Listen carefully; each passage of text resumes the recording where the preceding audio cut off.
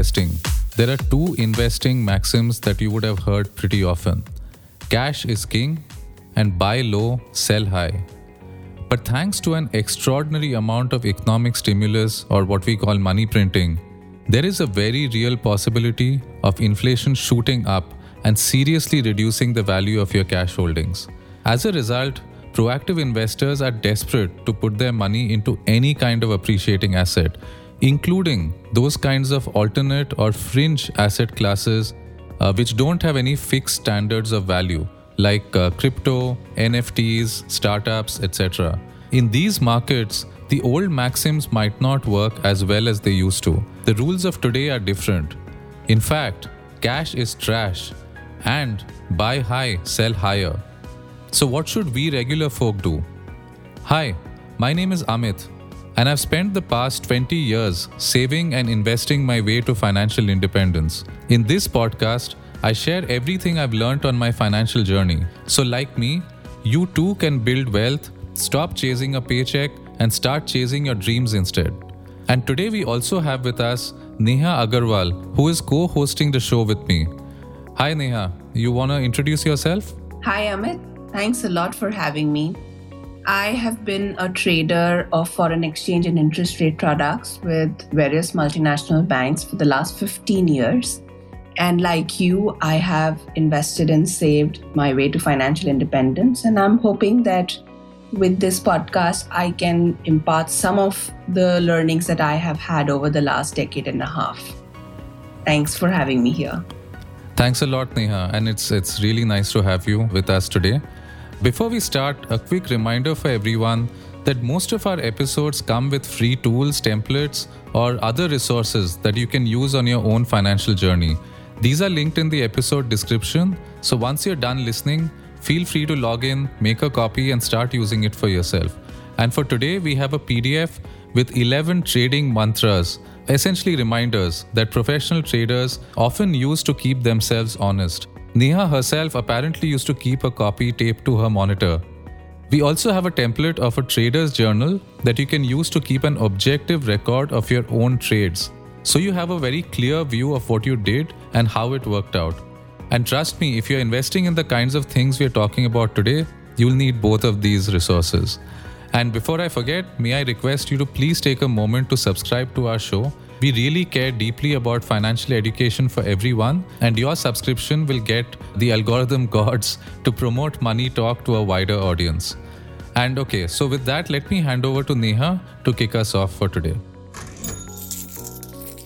So what got me interested in this was I recently read that someone bought a pair of shoes that were worn by Kanye West, the singer, during his 2008 Super Bowl performance for a $1 million sum. And other thing that I read was that the first ever tweet was sold as an NFT or a non-fungible token for a whopping $2.9 million. Clearly, there is a lot of money being thrown at a lot of these exotic assets, and the market for them seems to be just taking off. And let's not forget Bitcoin and Ether and Dogecoin and all of those thousands of cryptocurrencies which already took off, in fact. And in fact, some of them are already even crash landing. So Neha, who are all the people buying all of this and why are they buying it? There is a big overarching theme why people are doing all this, and that's inflation and money printing. So let's talk about that. Yuval Noah Harari, in his book Sapiens, talks about how societies have been sold stories, and the success of any story is how many people subscribe to it. Money and religion are by far the biggest stories to have been sold, where a concept started by a few becomes the backbone of the functioning of society. Why is it that when you look at a piece of paper, you ascribe a value to it? If one were to actually try and call on the bearer of that note, what do you think the central bank will do? What are they supposed to give you in exchange for that piece of paper which says $10?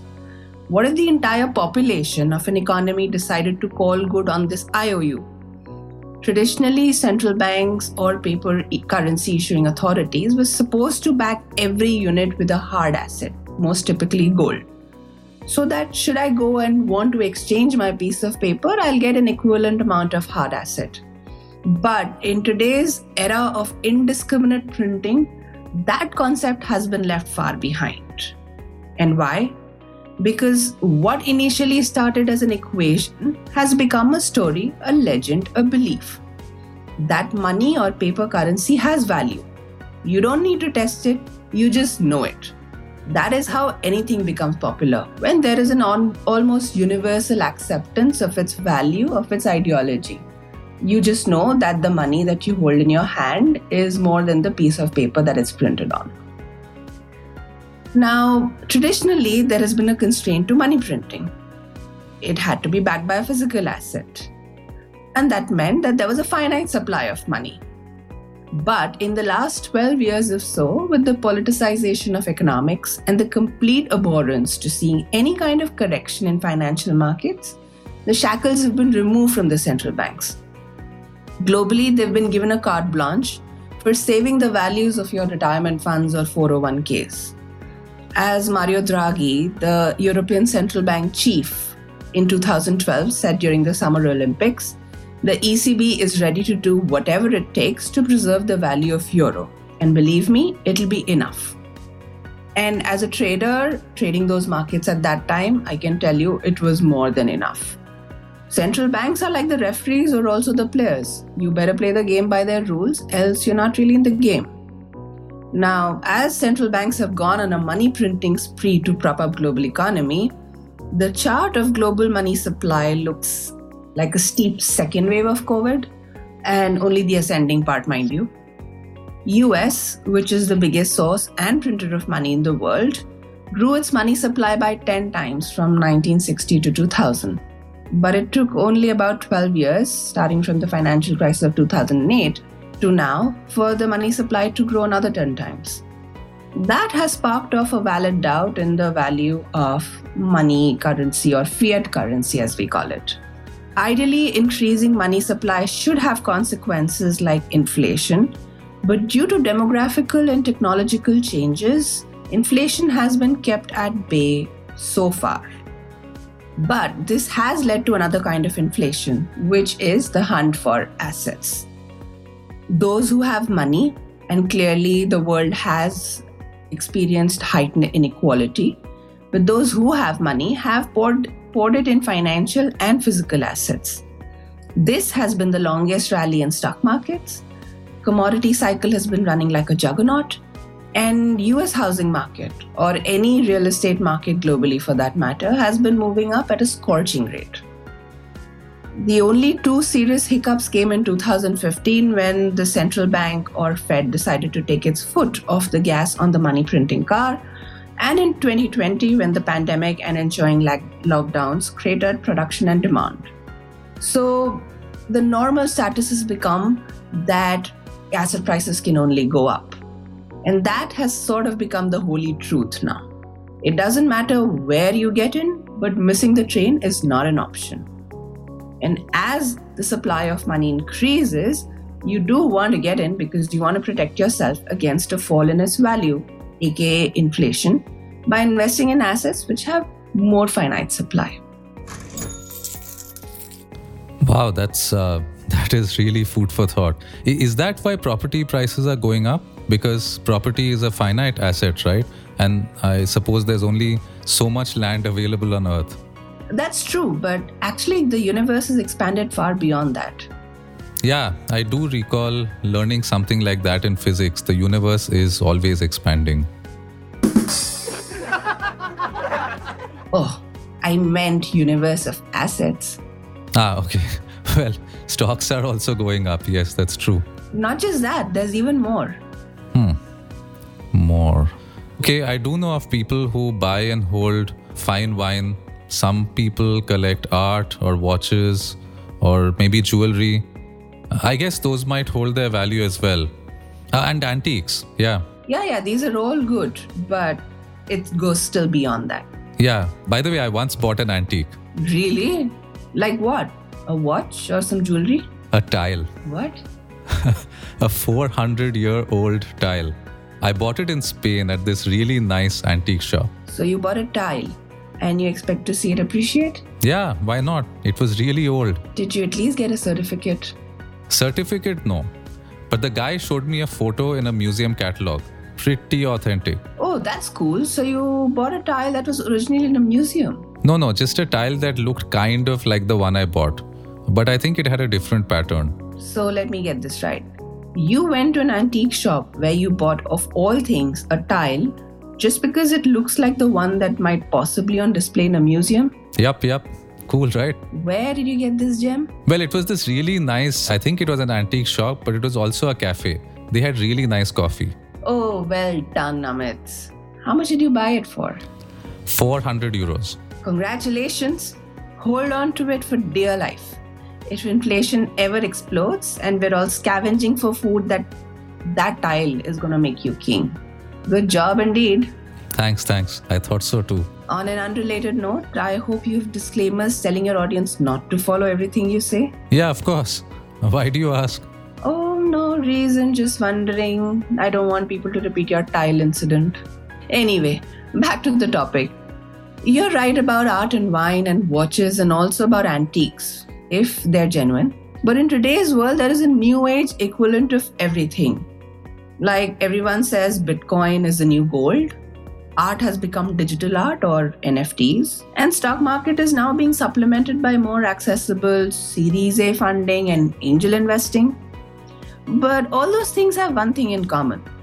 Unlike with stocks and bonds, where you have ways to value the investment and hence try to arrive at some concept of valuation, whether it looks cheap or expensive, there is no objective measure of value for these exotic assets. One person's valued antique is another person's valued tile. So here the rules are different.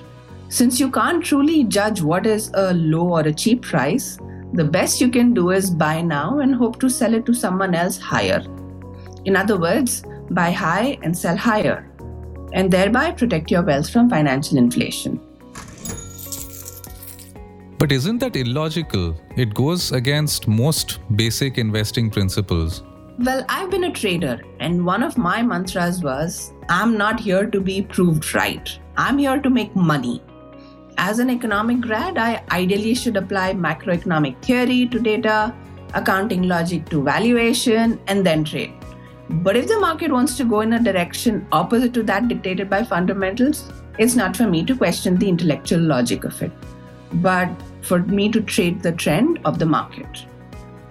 Personally, I've never been into brands. I remember a senior person in my bank once asked me why I do not own an Hermes bag.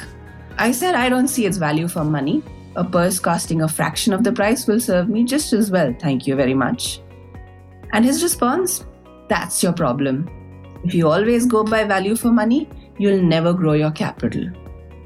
I know Warren Buffett doesn't ascribe to that, but then this guy also knew his You buy a short-supplied Hermes bag for $3,000, use it for 6 months, and then you can sell it as an exclusive special edition piece to so many young people whose life aim it is to be able to own just one branded purse.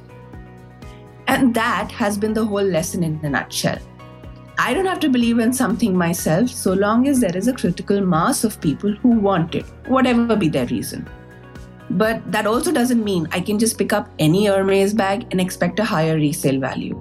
I have to do my research on which one is a limited edition, which one has a waiting list, what is expected to be the fashion in 6 months or 1 year, and invest in something which is an intersection of the two.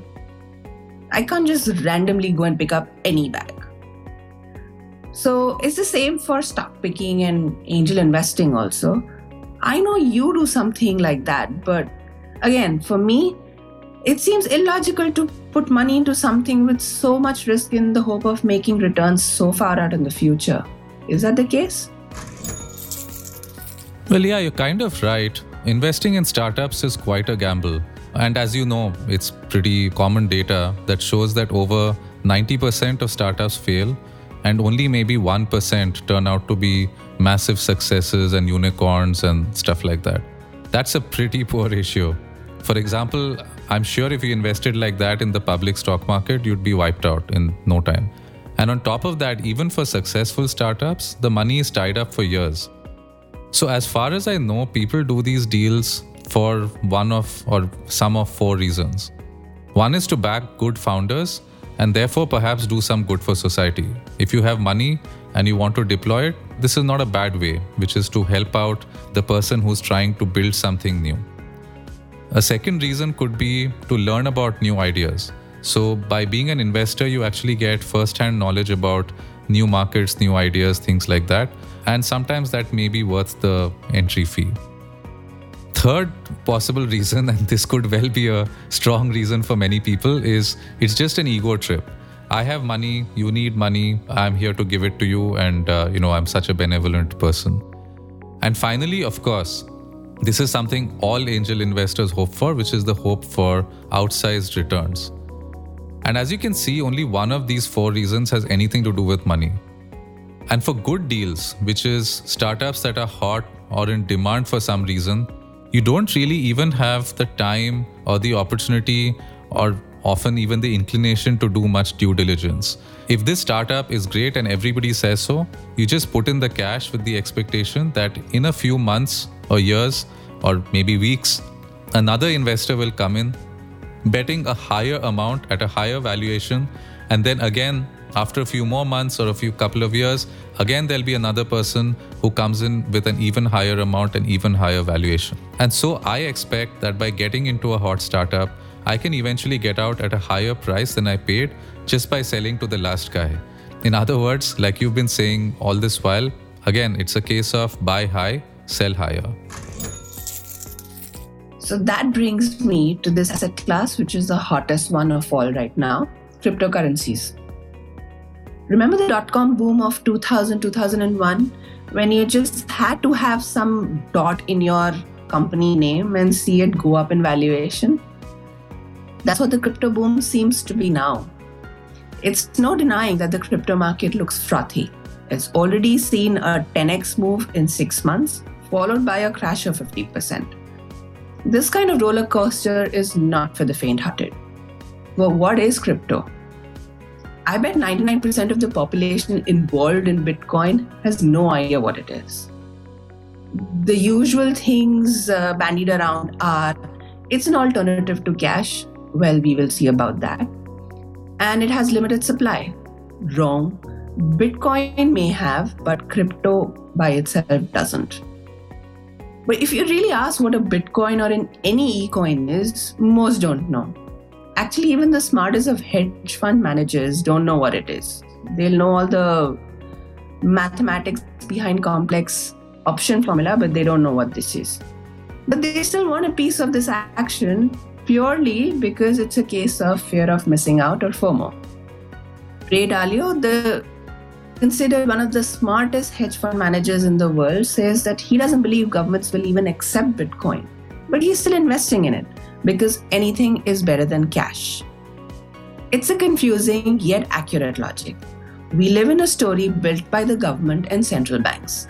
It's difficult to live outside that construct.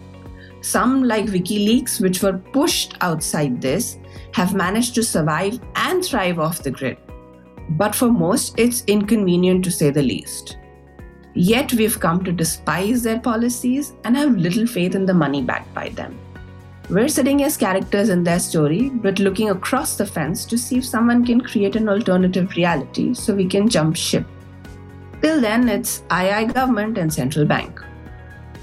For a long time, gold was considered the default mode of exchange. When money printing started, as we discussed, banks backed it with gold. But collapse of the Bretton Woods system in 1971 meant that constraint went. But gold was still considered the alternative to money. Whenever inflation expectations rose, so did the value of gold. And in the last 15 years, gold, like almost any other asset, has tracked closely with the growth of money supply. But it's a physical asset. It's bulky, it's difficult to shift from one wall to the other, and generally cumbersome to manage. In today's digital age, it looks like a dinosaur. And hence the era of crypto as a money alternative. They are digital, can be transferred to any account in the globe instantly, and do not have Uncle Sam's stamp on it. The fact that they also exist outside the hegemony of the corrupt banking system is even better.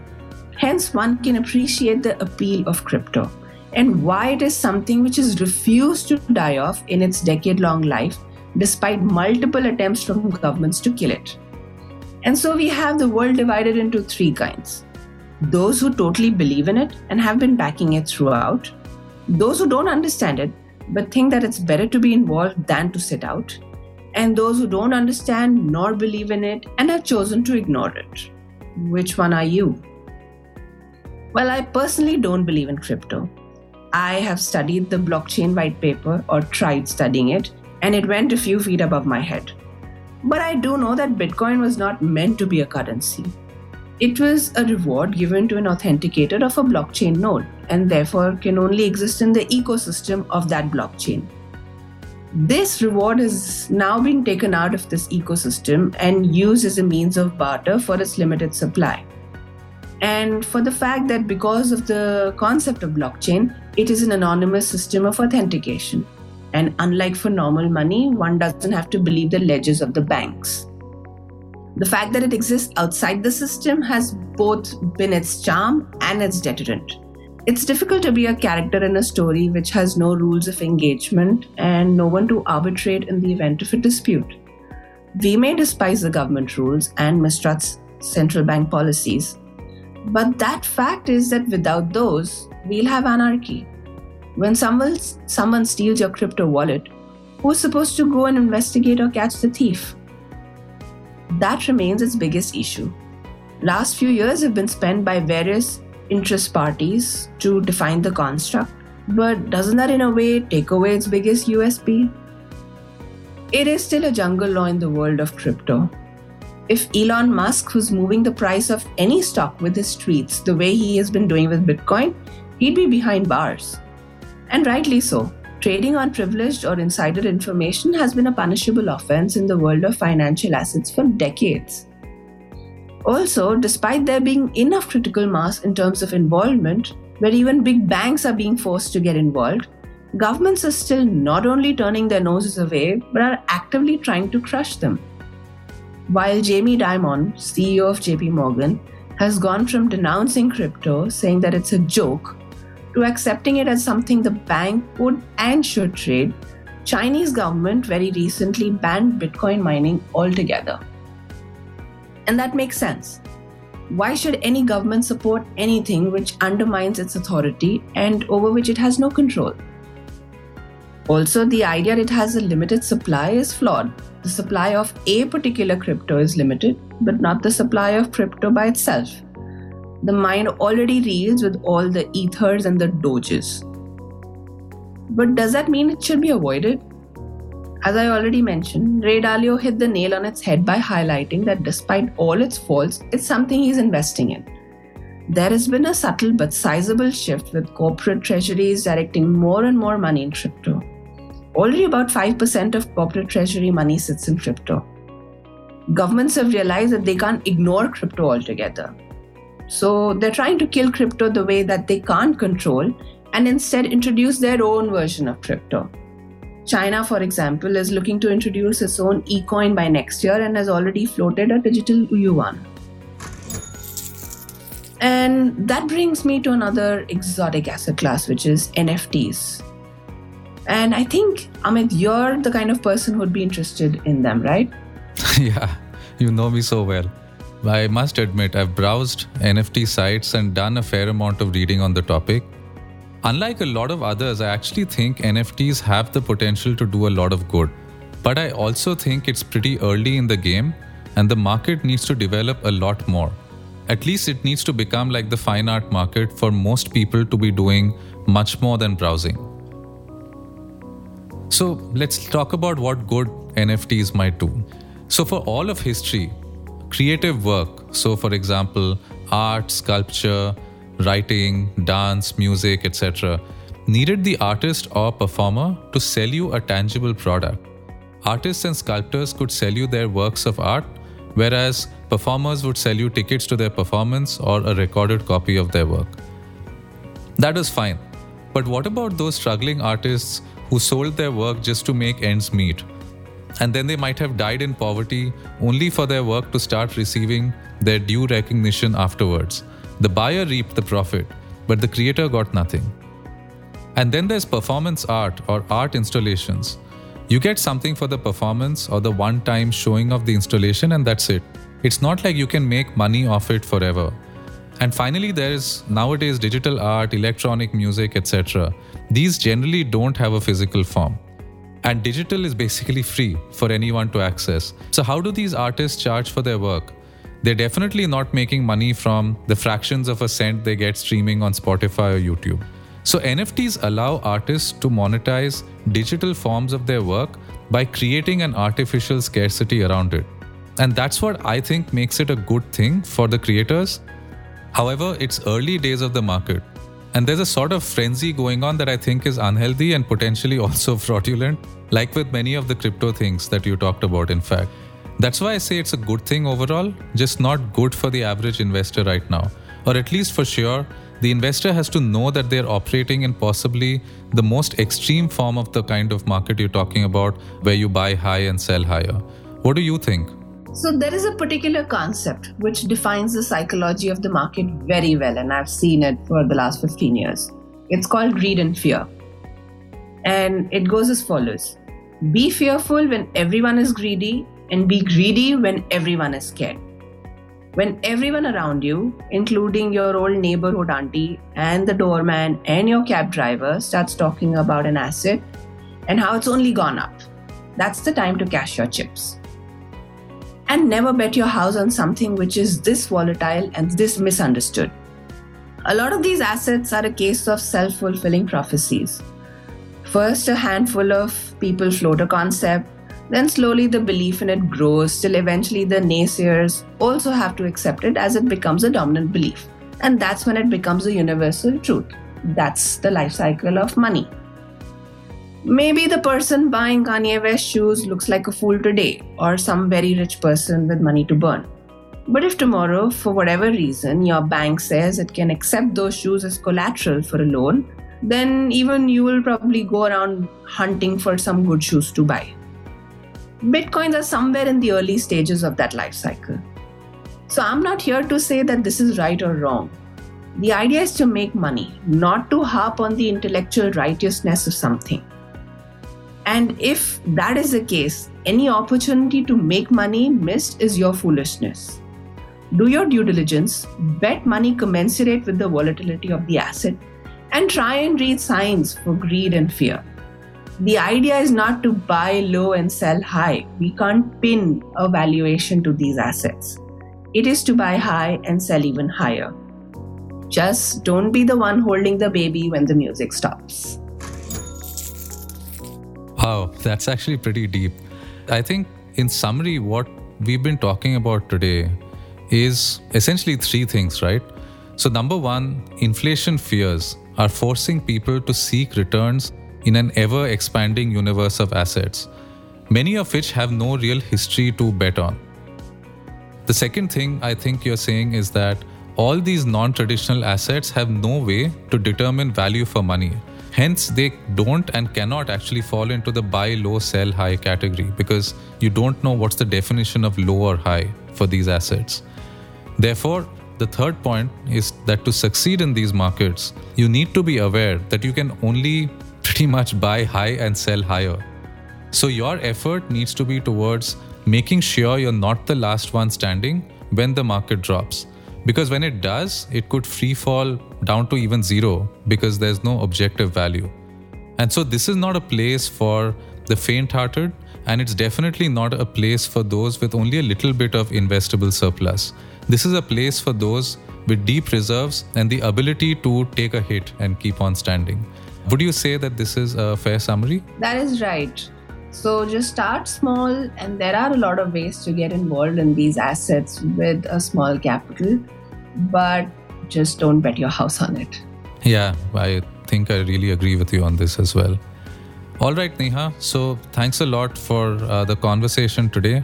Really enjoyed talking with you. Although I kind of get the feeling you're not too thrilled with my great antique purchase. But I think we should talk more about that offline. So really appreciate you joining us today. Thanks a lot, Amit, for having me here. And if I renovate my house, maybe I'll ask you for that tile. See you. Thanks a lot. Thank you. Once again, that was Neha Agarwal. And before we go, just a quick reminder once again, please subscribe to this show and also tell your friends so we can spread the word far and wide. You'll find the resources that we talked about linked in the episode description, or please look for them directly on crazytalk.online. Goodbye for now. This was Amit with Money Talk.